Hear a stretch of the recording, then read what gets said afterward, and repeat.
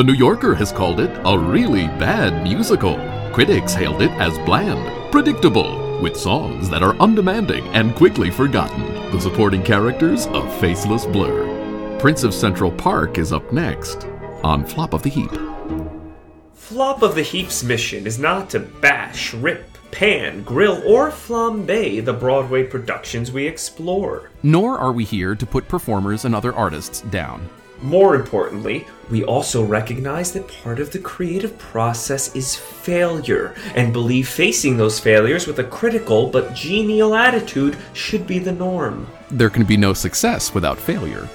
After all, you can't spell hopeful without flop. Oh, for f***'s sake, Ma. Ma, I can't talk right now. I'm recording. Bye.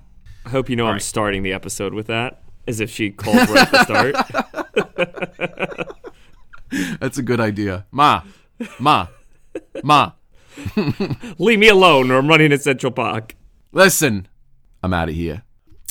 Some friends of mine have been like, listened to Let 'Em Eat Cake and couldn't believe that you had recorded it prior to 2 Wednesdays ago when the seat of democracy was attacked by our own people. I didn't want, you brought it up, so you've brought this upon yourself. I just want to say, in choosing that musical, I told you so. I mean, you were absolutely on the mark with making that last minute change. We were supposed to do what, 1600? Yeah, 1600 Pennsylvania Avenue. Yeah, and we'll have to do that for the next inauguration. So let's keep shooting the shit before we get into this. What are you drinking?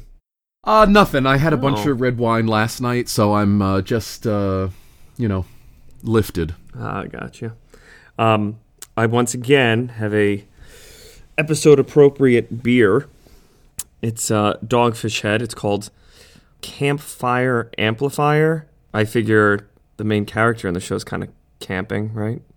Basically, yeah. When you build a treehouse in the woods. The woods. Would you call Central Park the woods? You could find 3 bears of the woods, but no, it is not. It is not the woods. Don't you just love Central Park?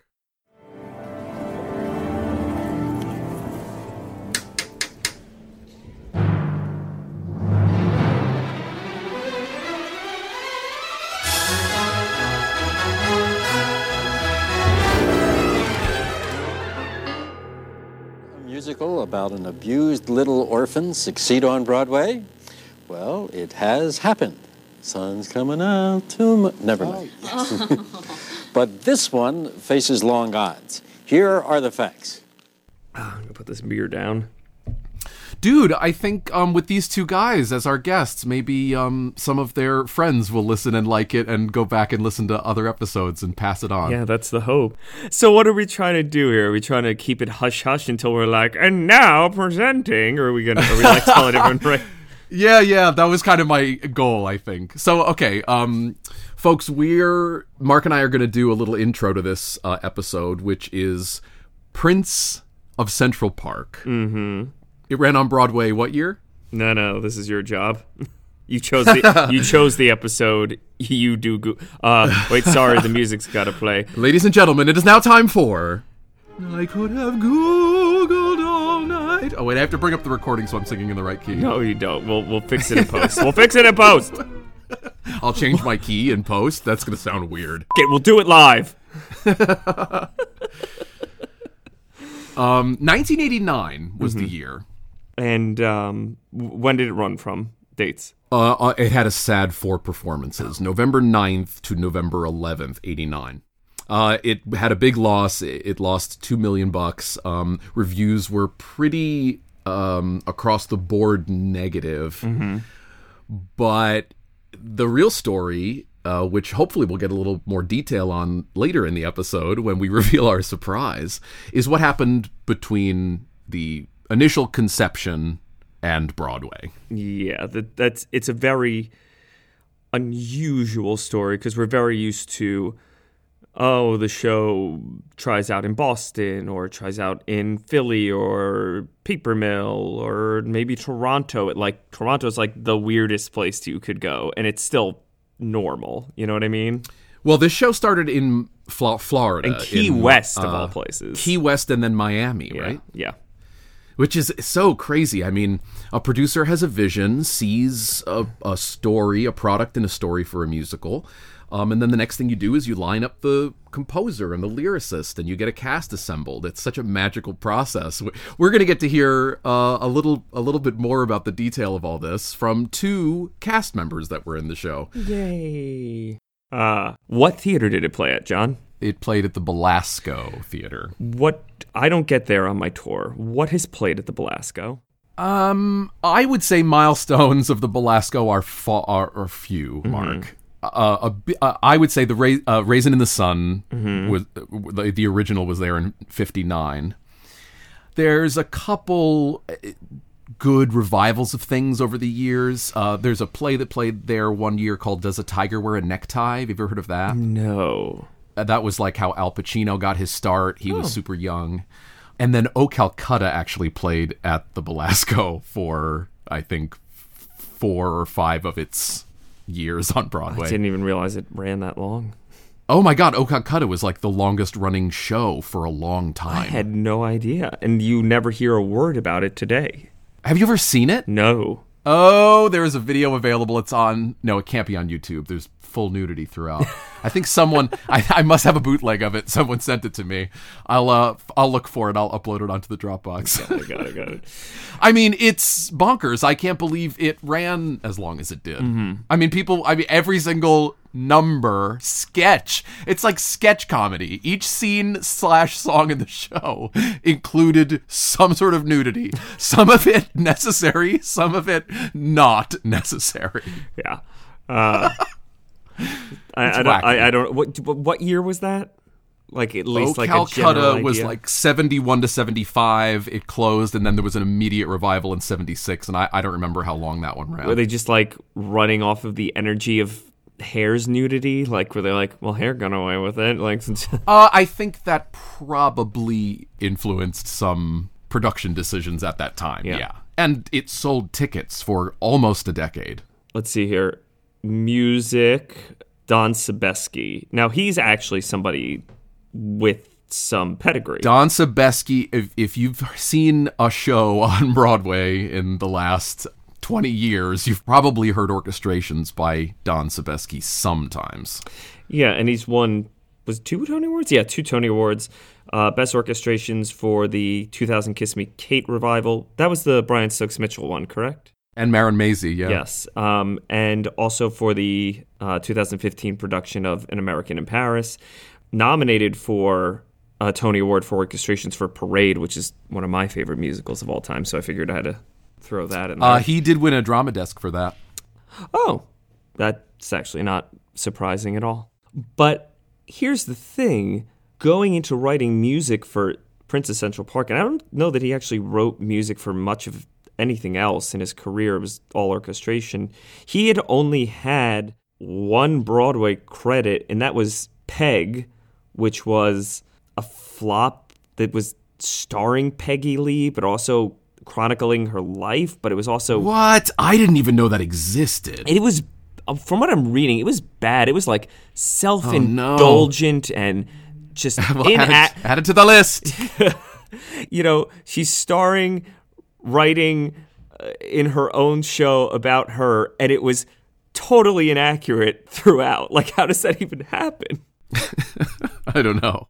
So music, Don Sebesky, lyrics by Gloria Nissenson. Yeah, no Broadway credits. She is mostly known for children's programming on television and musical writing for theater for young audiences. Allegra's Window, which I very vaguely remember from my childhood. And I think the talent for writing songs that are appealing for children is one thing, but when you're doing a show with children in it, it doesn't necessarily mean it's a show for children. Yes. Evan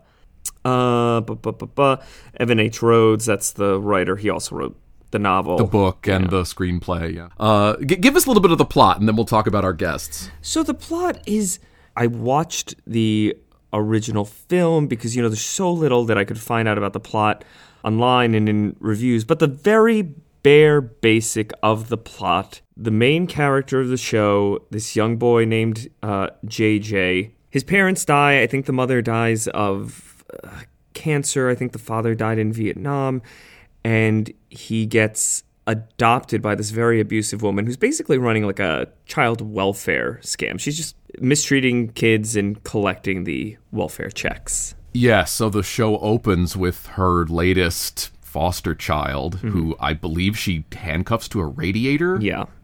While she's performing a trick. Very dark. Whoa, real dark. Yeah. The biggest difference between the original film and the musical came after the film, is that in the film, it's not just JJ, it's JJ and his little sister are both the main characters. Okay. And what happens is same thing in the musical.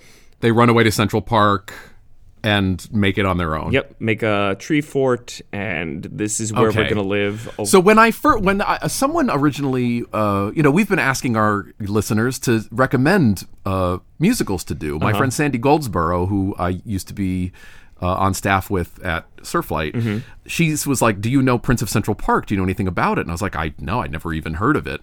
Quickly look it up, and it's fascinating to me.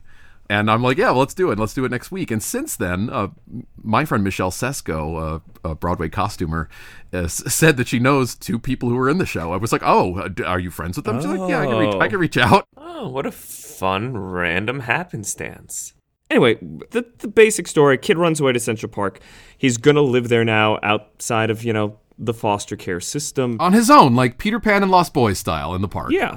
And he basically starts a correspondence via writing messages out on a park bench with this, I guess, kind of Jewish older woman whose husband has left her for a younger Recent woman. Divorcee character Yenta. Yes. It's the 80s, she's super into aerobics, that kind of Everyone loves Joanne Worley. Yes, Joanne Worley played the role on Broadway. She was like looking for work, I imagine, after all of her, like the whole country knew who she was after the 60s and 70s. With Laughing, yeah. And she's a tremendous talent.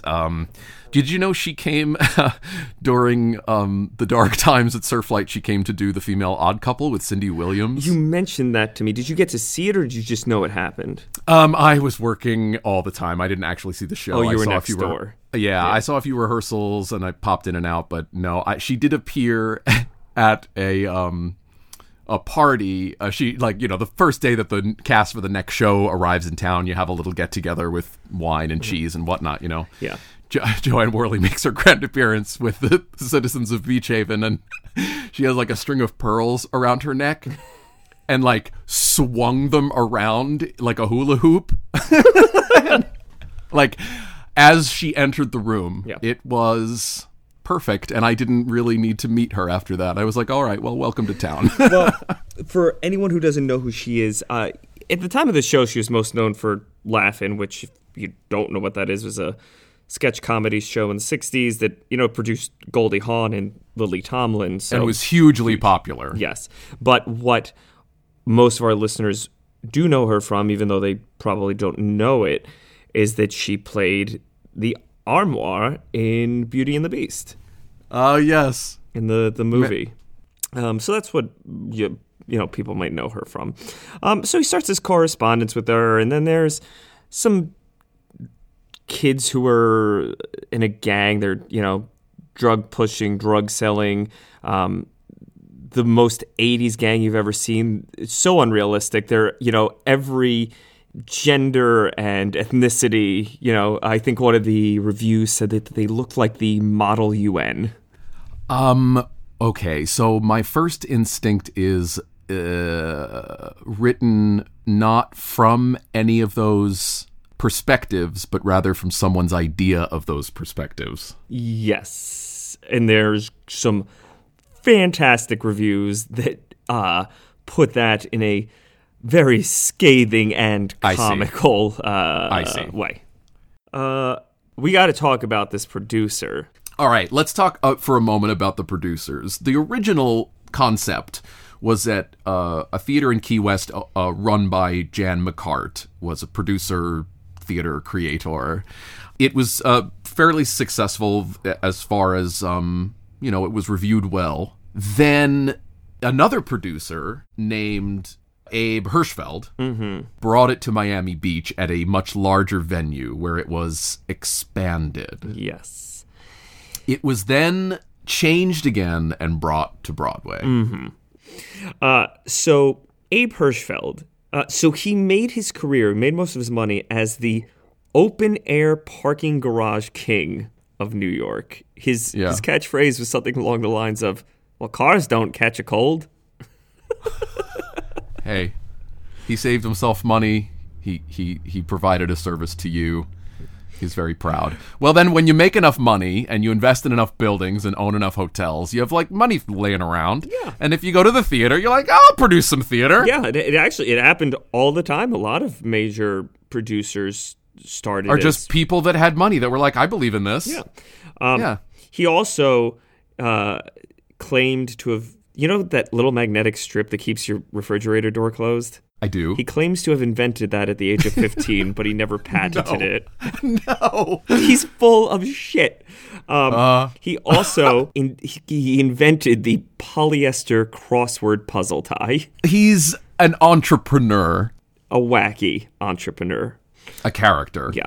Also, he had multiple unsuccessful political campaigns. In 1987, he pushed for a campaign to get Donald Trump to run for president. 1987. Yeah. No surprise, please don't sue us for this. No surprise, his son Eli is a good friend of Trump's. If you remember back at the beginning of Trump's presidency, the Chicago Tribune had this really shitty sketch that Trump did of one of his buildings and sold for $16,000. Eli's the one who bought it.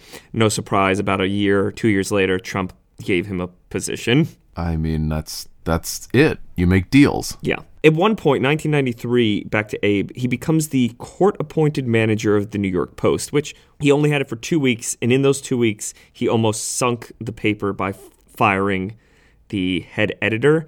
That led to a mutiny from the staff, who at one point devoted every bit of space on the paper to besmirching Hirschfeld. Wow. And he loved the attention. He actually called those editions a collector's item. 1999, he escapes conviction for tax fraud because the jury's deadlocked. He then offers each juror $2,500 as a reward. Wow. Yeah.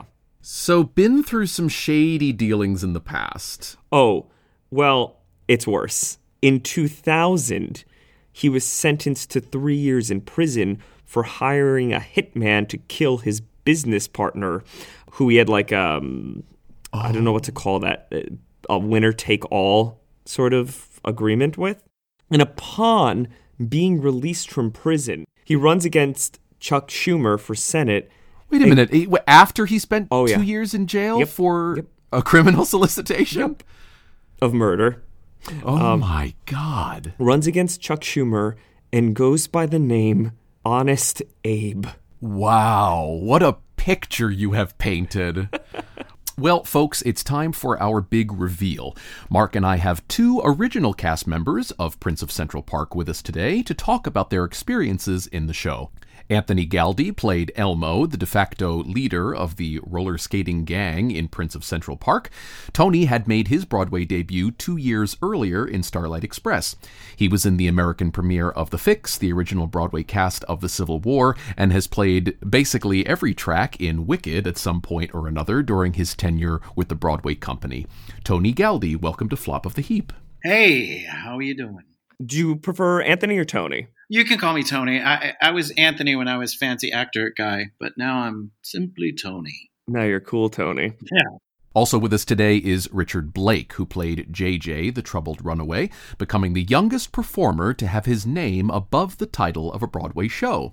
Richard made his Broadway debut in Teddy and Alice with Len Cariou, followed quickly by Macbeth with followed quickly by Macbeth with Christopher Plummer, but you might know him as the original Glengulia in The Wedding Singer and the original Warner in Legally Blonde. Richard Blake, welcome to the show. Thanks, guys. Nice to be here. Do I have to say Richard H. Blake every time? Richard, Rich, what do you like?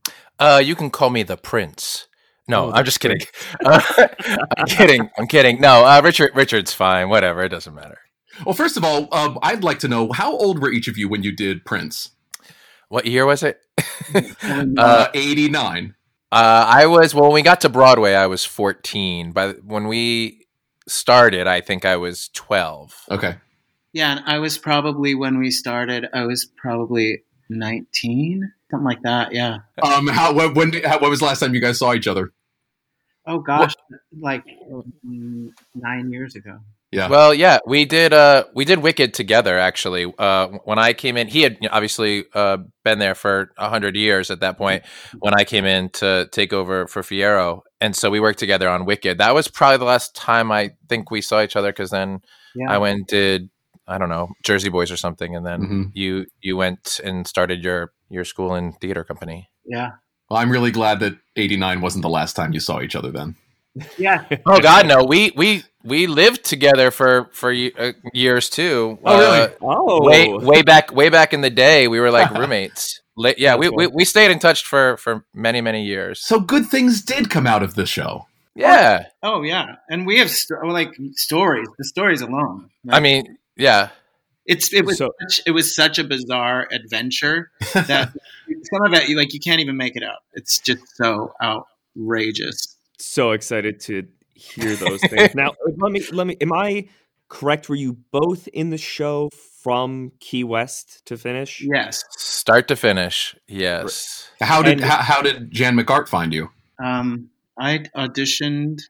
I think I just auditioned. Yeah, same. I was doing Macbeth at the time, and they asked me to come in, and that was pretty much it. I met with Jan and Evan Rhodes, the writer, and then Bob Dinoff, the director, and that was. I think I only had like one audition, which was kind of crazy for something like this. Yeah, mine was really quick too. Yeah, because at that point it was just to go and do the show down in Key West. I mean, obviously everybody was like, "Oh, we're going to Broadway," but every show says that. Yeah. So I think it was all kind of, Jan was very like, "Let's get this up and running," and I think it was just a very quick process. So tell us a little bit about how the show changed from its initial formation through when Abe picked it up and brought it to New York. How did the show change very much? Well, yeah. For the better, or it was interesting because and this is my recollection, what I think my experience was. So from Key West, I mean, there were definitely things that were needed to be, figured out, and it kind of changed a bit in Key West, and then it changed a little bit more dramatically when we went to Miami. But then it got. We went from I remember costuming the gang. It was like a pile of stuff from an Army surplus store that they dumped on the floor, and we just with like, find your own costume. What speaks to you? No, wait, that's like for real though. He's not like, that's not like a euphemism or a metaphor. Like he's saying like they really just like dump stuff and we're like, hey, pick what you think you'd wear. Yeah. Oh my God. I remember Jeff. I think his name was Jeff. He was sitting at a dressing table and he's like, "I'm shaving my head," and then he's just shaving his head, and I was like, "Yeah, I'm wearing this leather glove, just one." It was so bizarre, but it was really groovy because I felt like we were all kind of finding. So that part was really cool, and then there was a big shift that happened when we went to New York. Well, they basically decided that they needed a name director. Abe came on as a producer. Abe Hirschfeld came on as a producer, which changed a lot of things. We'll get into that in a little bit.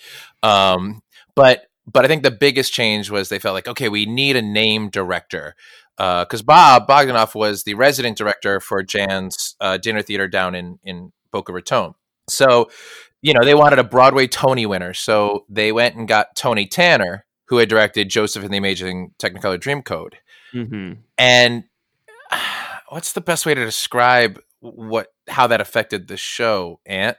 Well, I tell you, it was that coupled with the fact that when Abe entered the picture, it was like he wanted all these changes. So it was like, I mean, I feel like 75% of the script, 12 new songs. I mean, it was just like a total gut of what anything we had built up to. Was it moving in a direction that seemed more commercially viable? The choices that were being made? No. Well, when we were like Miami, it felt a more like potentially authentic.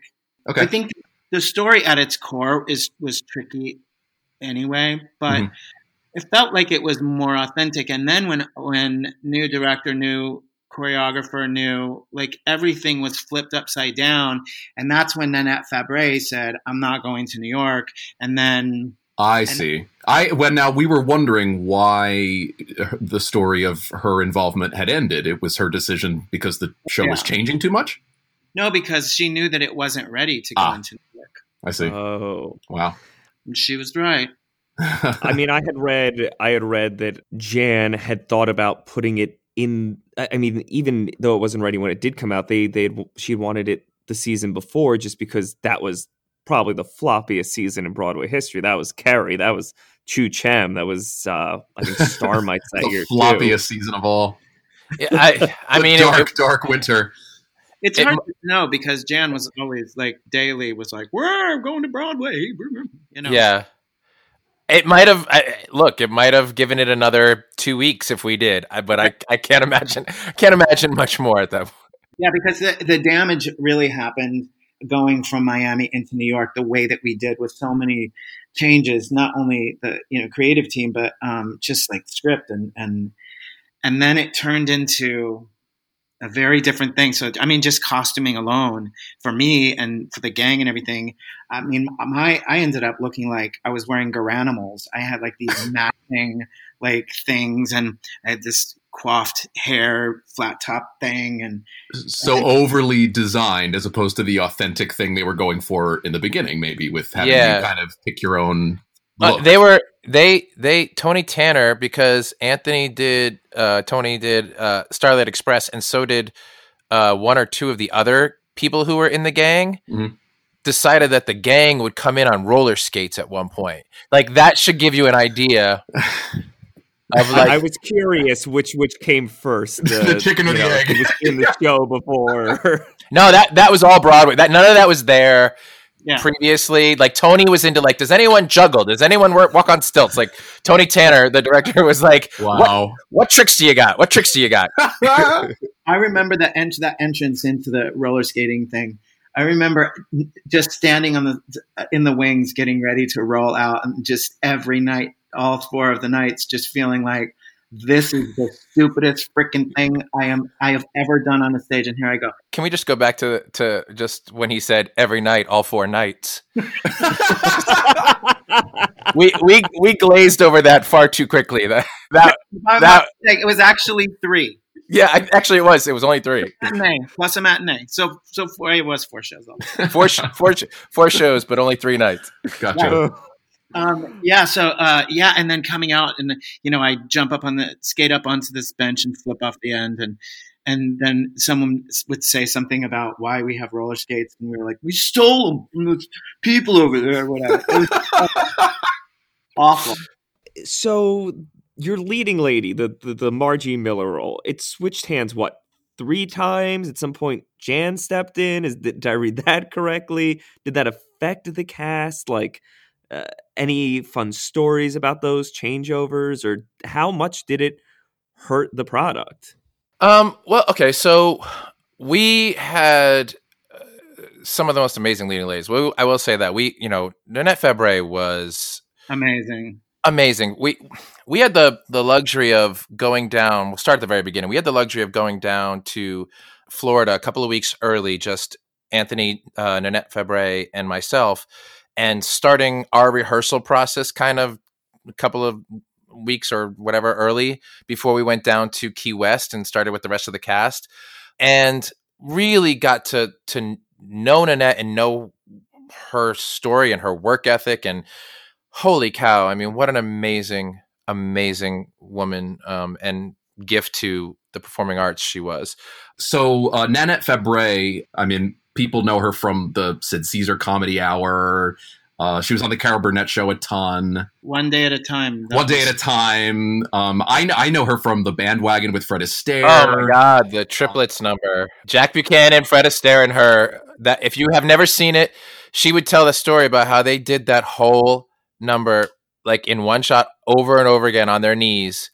They don't do that anymore. People don't do that stuff anymore. Yeah, it's like superhuman. It was. So it was really sad when we lost her. And so when we got to New York, they told us that she wouldn't be joining us, and Gloria DeHaven would be taking over. And we know her mostly as her being an MGM contract player. She was in Summer Stock with Judy Garland. And so now we picked up with her having a little bit of an issue. Was she injured? No, she was not injured. The producer can I tell the story? Sure. Yeah. It was all Abe, so I mean, he's dead. True. Oh, there you go.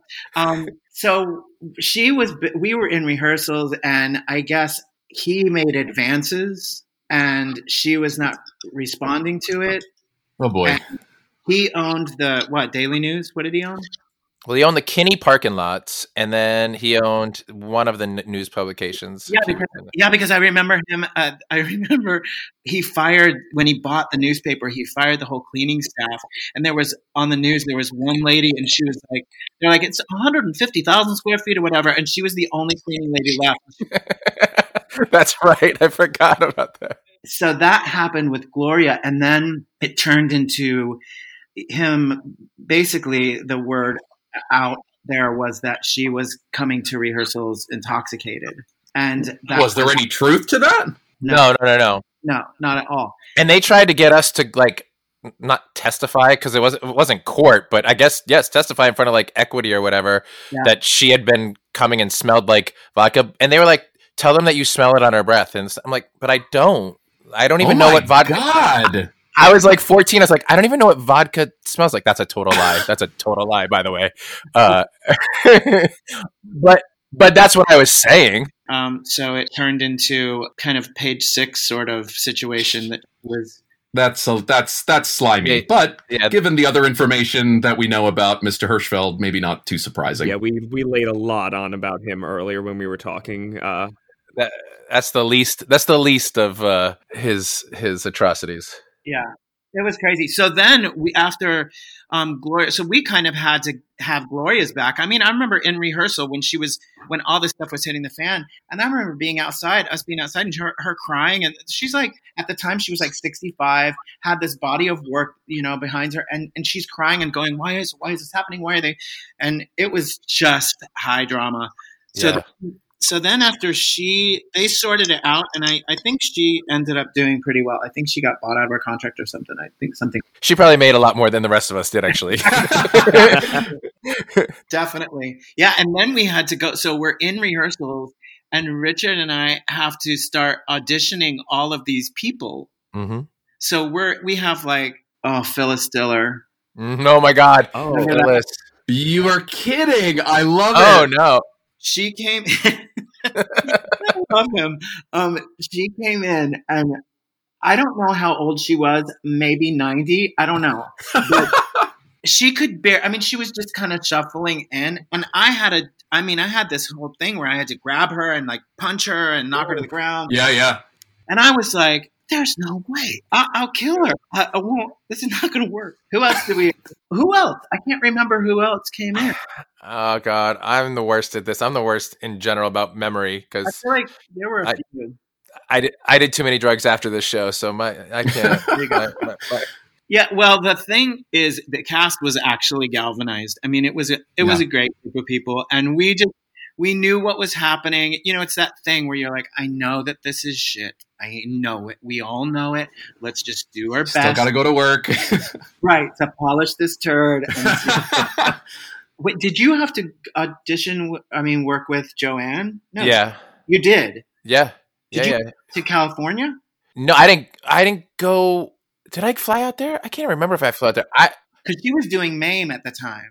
Yeah, I think she might have come in like on a day off or something. I don't feel like I went. Maybe I did. So I don't remember either. But I definitely remember meeting her and doing with her before she got it. And then she came back to LA because she had to finish her run of MAME. And so they sent the associate dance person or something, I don't remember who they sent out there to start teaching her the show. And then she came to New York. And how long was she with us before we started previews? Like not long, like 2 weeks or a week or something. Yeah, I think she was only with us for like a week before we went into previews. Yeah. But she was amazing. I mean, I think we both, or everyone in the cast, learned so much about how to deal. The show also had a very large technical element because it was on these turntables and it was this ginormous tree in the middle of the stage. And then because the whole show is about me sort of building this tree house in Central Park that I'm going to live in because I run away from the foster home, and that's how I get mixed up with the gang in the park and the old lady who sat on the bench underneath the tree. So there was this tree that had a turn and all this, and so there's always technical difficulties, and I learned so much how to deal with technical difficulties from Joanne. not that I would do it in the way she does, because she had this character from Laugh-In and everyone knew her, so people kind of came to see her do her thing. So when something would happen, she would just break the fourth wall and do her and and make people laugh. But I learned how to keep things going and keep the show going and not just deflate the moment, because honestly, the audience half the time enjoys those moments because they're getting to see something that I was there the night that this happened. And then I learned when doing Wicked and Glinda's stuck up in the ball and she can't get down, and you learn like oh well, let's make it happen, guys.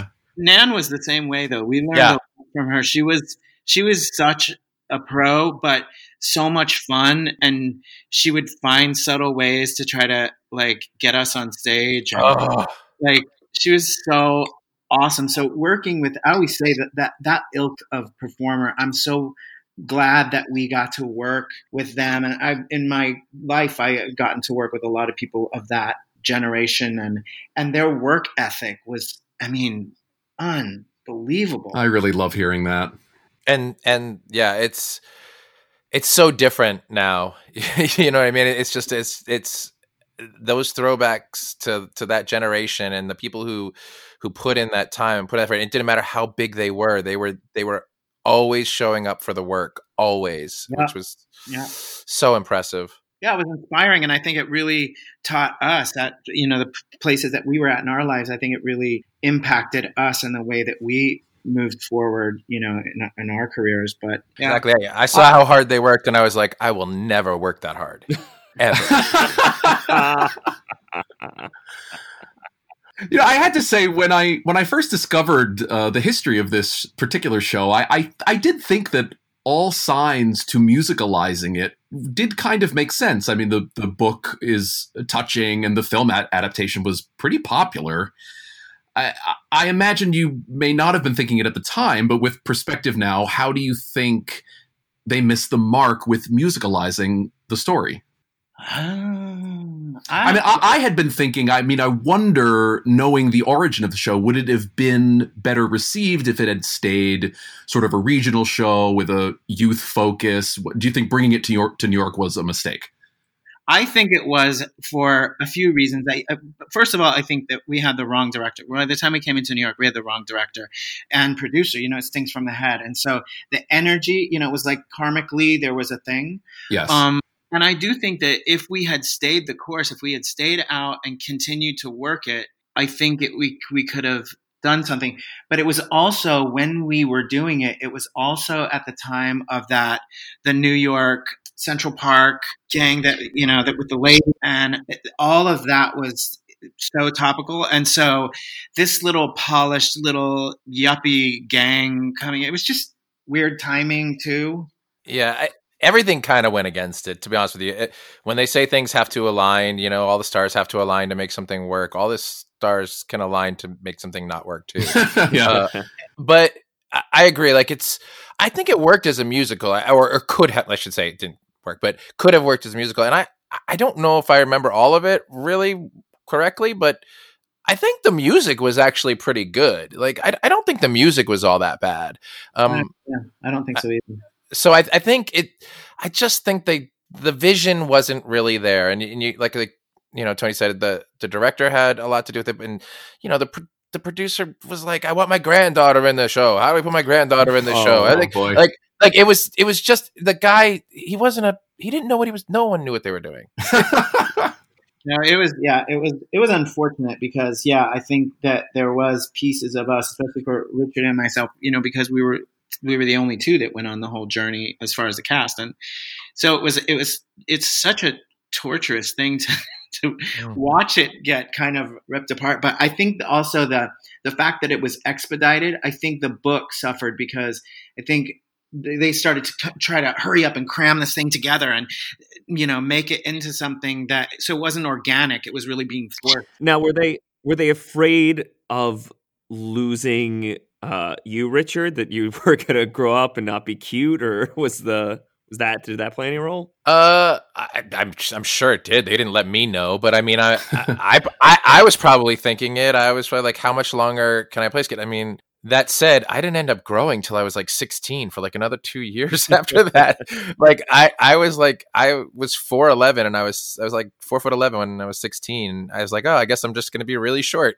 And then I grew and now I'm 6'1". So yeah. So I didn't think about it. So I don't know. Anthony might know. They might have told him. They might have been like, no, it was a conversation because it was more about your voice, what's going to happen because, is his voice going to start changing? And I mean, I think that the real catalyst for us hurry up and go to New York and do this thing was Abe. Abe just got a bee in his bonnet or a stick in his ass or I don't know, whatever. And we just wanted to make it happen. So, and I think then Jan and the other people just got sucked into this whirlwind of, and I think that was part of Nan's issue too, is that I think she knew that energy was not the right energy to be, the lead producer. And so.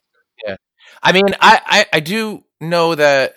So when we were down in Miami, the people from Disney came and saw the show, and even, though the show was what it was, they asked me to come to Orlando, and I met with Michael Eisner, and they wanted me to do the Mickey Mouse Club. So I kind of had to decide if I was going to do the Mickey Mouse Club, which, they were offering this really great contract. And then we told Princess Central Park about that. We were like, hey, is this happening or is this not happening? And I don't know if that might have had a thing, and they were like, all right, so that if that could have sped it up at all, because they were like, oh, we want to make it happen. But I don't know if I was that important to the show, to be honest with you. But I had to make a decision which one I was going to do. And when they said, well, the show's going to Broadway, my dad was like, all right, which one do you want to do? And I was like, I want to do the Princess Central Park. I want to do the Broadway show. And he was like, really? and then they replaced me in the Mickey Mouse Club with Ryan Gosling. So there's that. So, hey. Missed opportunities again. He owes you. I mean, please let him know that he owes Richard Blake. If he has any like flop movies that you guys are going to talk to him about, just bring that up, will you? Thanks. Absolutely. Now going back to the music, since you said you kind of actually liked it, usually with most shows we cover, I'm able to find a score or a bootleg or at least a demo or something. This turned up nothing. Do you have any favorite songs or any favorite lyrics, whether they be memorable or good or bad? We share bad lyrics all the time, but sometimes they're great. Do you have any that particularly stick out to you? Listen, I think if anyone had great lyrics in this show, it would have been the gang leader. Tony, I heard the word shit was thrown around a lot in this show. Really? I don't remember that. Oh. It wasn't even shit. The word was crap. Oh, yeah, crap. That's what crap. There was like a whole song called Crap. Oh yeah. Crap. No, for real. There was a song called Crap. Oh shit.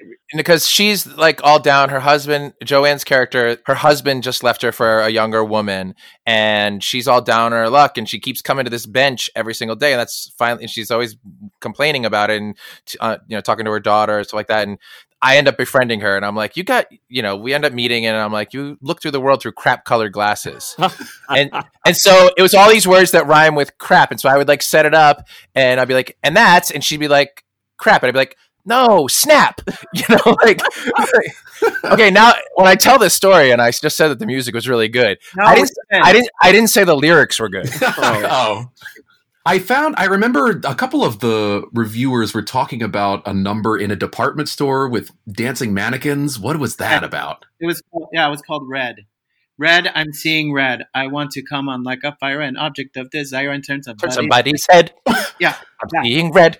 And this red fabric would fall out of the ceiling, and she would walk around, and the mannequins would come to life, and so she was wrapping this fabric around her, and she was talking about how pissed off she was, and then she would go off stage and like come back on like a quick change thing, and she was all in this fancy red outfit, and the audience would clap. That was, I imagine, a song added for Broadway. Yes. Yes, it was. Yes, it was. It was. Yes. Another song that was talked about a lot was Zap. Crap turned into Zap, right? Yeah, like crap was yes. It like that's what we turned it. That's what we turned the crap into. We turned crap into Zap. That's what you do. Lord. It's like lemonade out of lemons, guys. Come on. Yeah. Hey, what was that song that Joanne did? That ballad. Oh, that was actually like that got people. That's a beautiful song. That really got people. Those are better lyrics. You can guard your feelings and you can hide your heart. That way you'll be sure no one can break it. You can be a loner and never let love start. Life can be exactly what you make it. But when you choose to love somebody, go and love somebody, even if it's for a little while. April doesn't last too long, but even when you're gone, remembering can make you smile. I mean, it was. Oh, I love it. Do you have the score in front of you? No, I don't even remember my lyrics. Like, but that song just stayed with me. But yeah, and I don't remember shit, man. I don't remember. I remember "Good Evening," and then oh yeah, that was like on a bridge in Central Park. Everybody would just all the people in Central Park would walk by each other and be like, "Good evening," because that's what we do. Which has never occurred. Right, and then the ballet dancer would dance about on her point shoes. Any more stories about your producer, Mr. Hirschfeld? Oh yes. Well, first of all, let's go to opening night at Tavern on the Green, right? Because in this show, I steal all my food from Tavern on the Green. So, of course, we have the dinner party at Tavern on the Green. Yes. And we get in there, we go into this party, and Anthony and I are like, we got to get out of here. We do. It's like I think we wanted to leave before the reviews came in. We wanted to get them ourselves and like read them because we were, I think, a little worried. But we come walking out and we're leaving, and Abe Hirschfeld comes like running in, and as he comes running in with the papers in his hand, he is yelling, "We're a hit! We're a hit!" Now, let me just explain something to you. The first line of Frank Rich's review in the New York Times goes, "The Prince of Central Park, a new musical at the Belasco, is a numbing evening of such guileless amateurism that it will probably have a future as a Harvard Business School case study, whatever its fate in the annals of drama. Even modest Broadway shows like this cost more money than the gross national product of some third world nations." Frank Rich is a bitch. Wait, and then he goes on. He talks, and he goes. Since JJ and Margie must meet cute through chalk messages left on a park bench in Act 1, it's all exposition. In Act 2, JJ and Margie bravely overcome outmoded legal obstacles and moral attitudes to get married. They adopt 5 children, 2 of whom become the first sibling astronauts, and together head a successful manned space mission to Pluto. Actually, I'm lying. Something else entirely happens in Act 2, but I assure you that my version is more interesting. It makes you wonder if something else opened that night on Broadway and Abe read the wrong review. What? Yeah, no. Did he just walk in with the papers? Did he read it and not get it?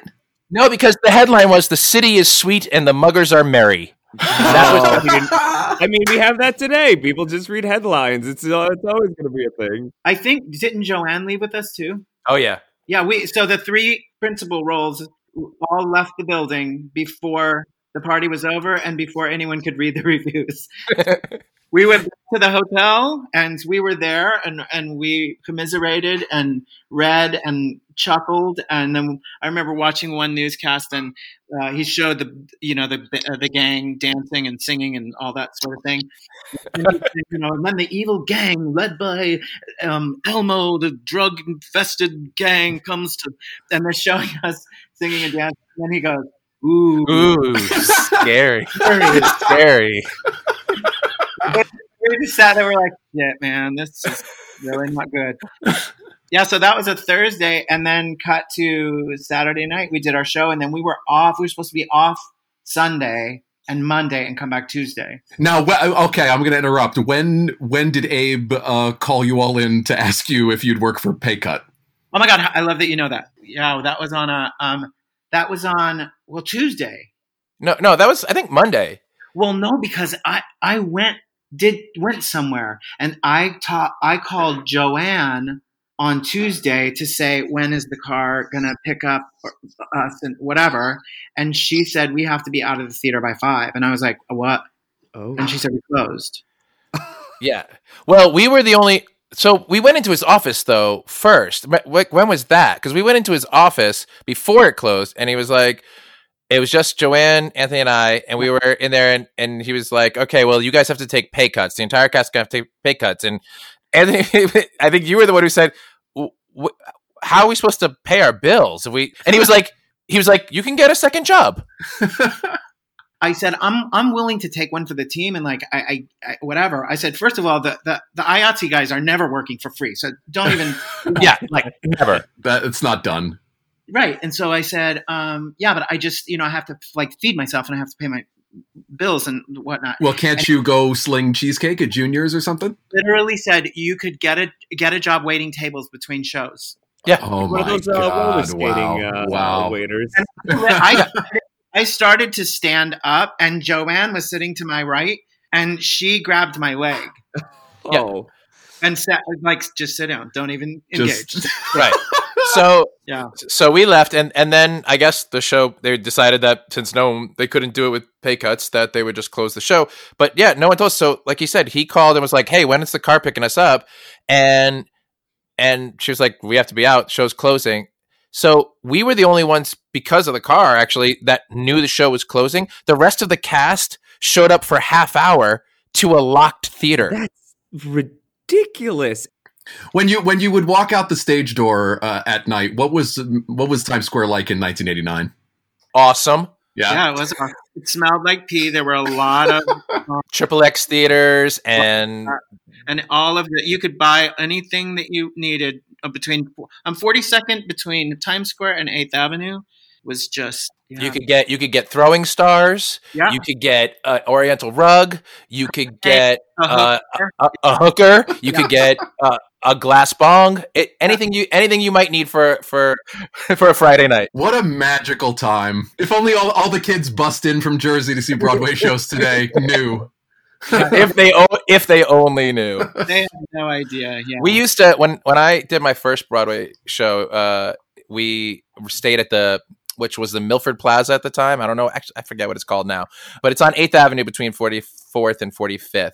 And this was back in 1986 or 87, like that. And I remember I was there with my dad staying in the hotel. And we would look out the window and watch the hookers down in the corner. And I remember we would just like see who was popular. And one night there was this one girl who was like getting no action. Aww. No one was showing her any love.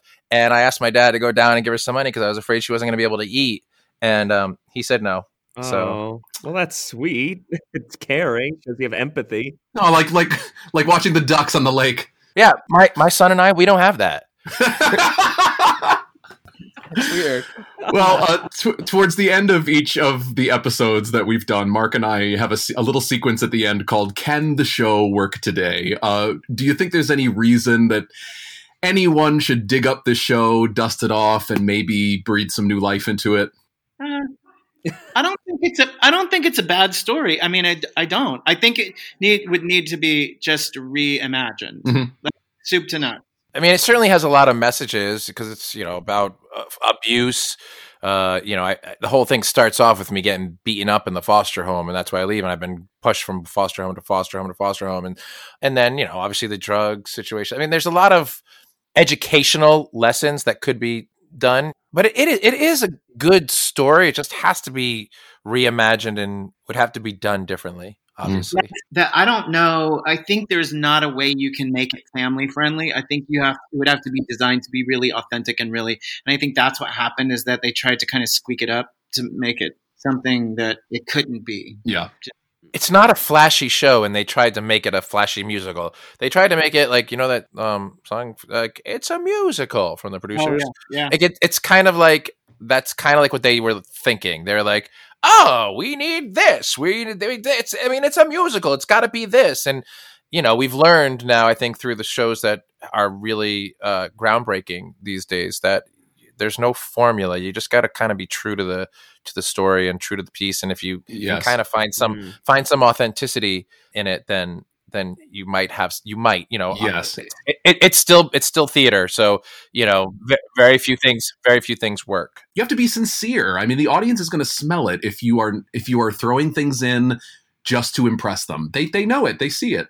Oh yeah, and this show, they were always. He's not kidding. Stilts, juggling, roller skating. He's not even kidding. There were everything you could possibly do. It was literally a number with a ballerina does toe, like, goes on point in the middle of the park for no reason, and then the cops go into a big hoofer section. Yep. Like, the two beat cops who are walking through, break it down and have a big tap section. Like, it was Adrian Bailey and Ruthie Gashel, right? Yeah. And so it was just, you know, it seems a little patronizing.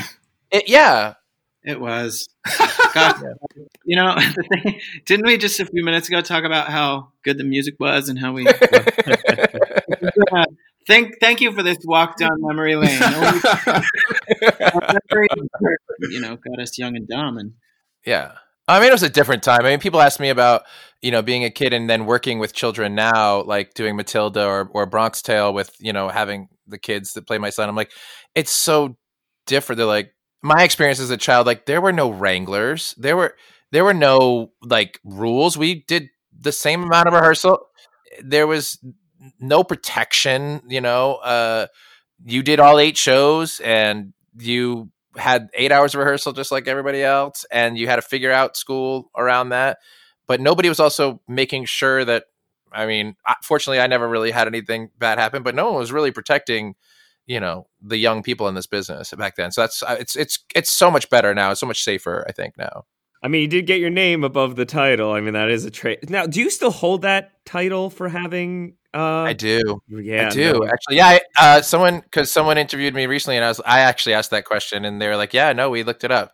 But look, you know, yes, I got my name above the title, but I think, I hope I can speak for Anthony here. Maybe I can't, but I'm going to anyway. No, but these, you know, flops, nothing's changed. It's having a show like this, having a flop like this, I actually think, in a weird way, is a well-rounded career, because I think we've learned an immense amount from having a flop. I learned more from the flop, I think, than some of the successes. It's just like, you know, in anything, you know, you learn from your failures more than your successes.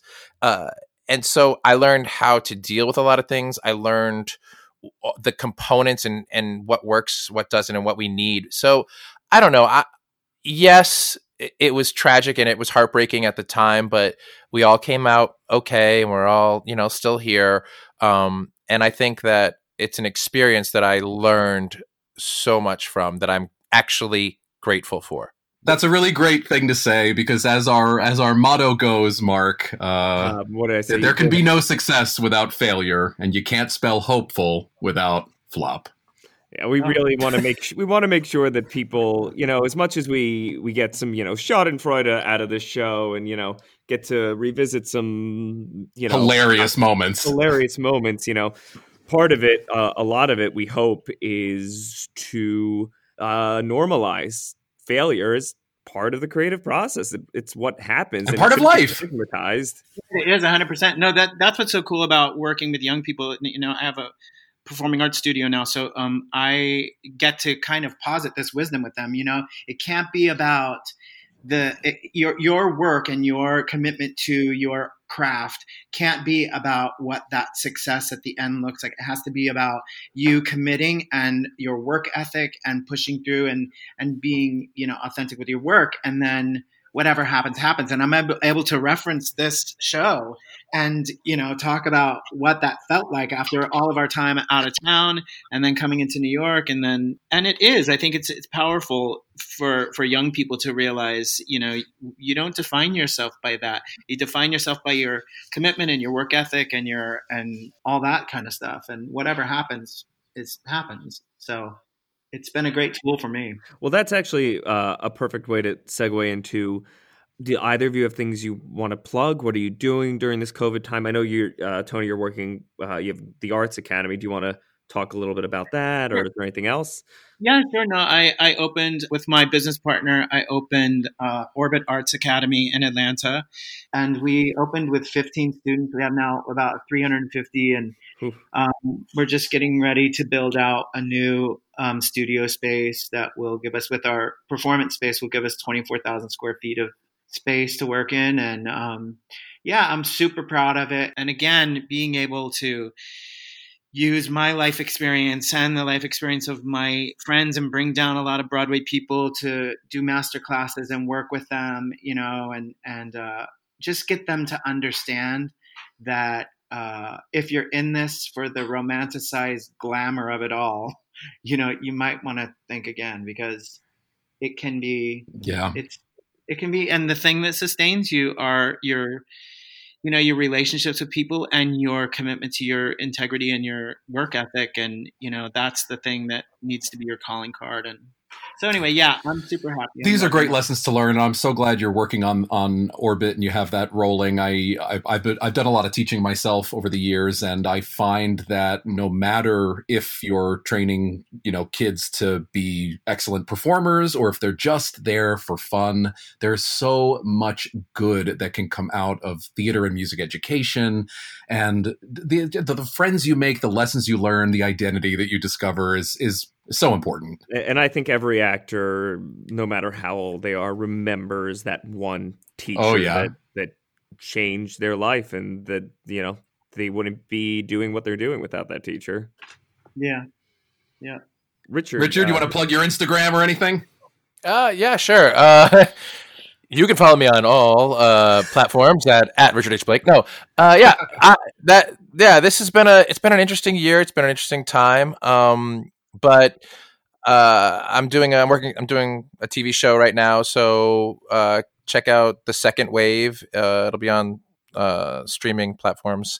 I think it starts on Spectrum and then goes to CBS All Access and all that. But so that's been kind of cool. It's a fun sort of TV show that is a whole new way of working. We all film remotely, and so everybody gets their own camera and kit and all the sort of dressings, and they have a truck that drops off like your props and things, and they set dress your thing, but you literally do it like Zoom, like with the set dresser, and they'll be like, okay, put that there, put that there. So you're like the grip, the crew guy, and then they like, there's this camera rig that they set up like and they're like, okay, move it to the left, move it to the right, and there's just like all this computer equipment. And so it's really interesting what people, have figured out how to make things work. It's always, necessity breeds invention. So, absolutely, and so it's a fun show called Second Wave with a ton of theater actors. It's Audra McDonald and Will Swenson and Stephen Pasquale and,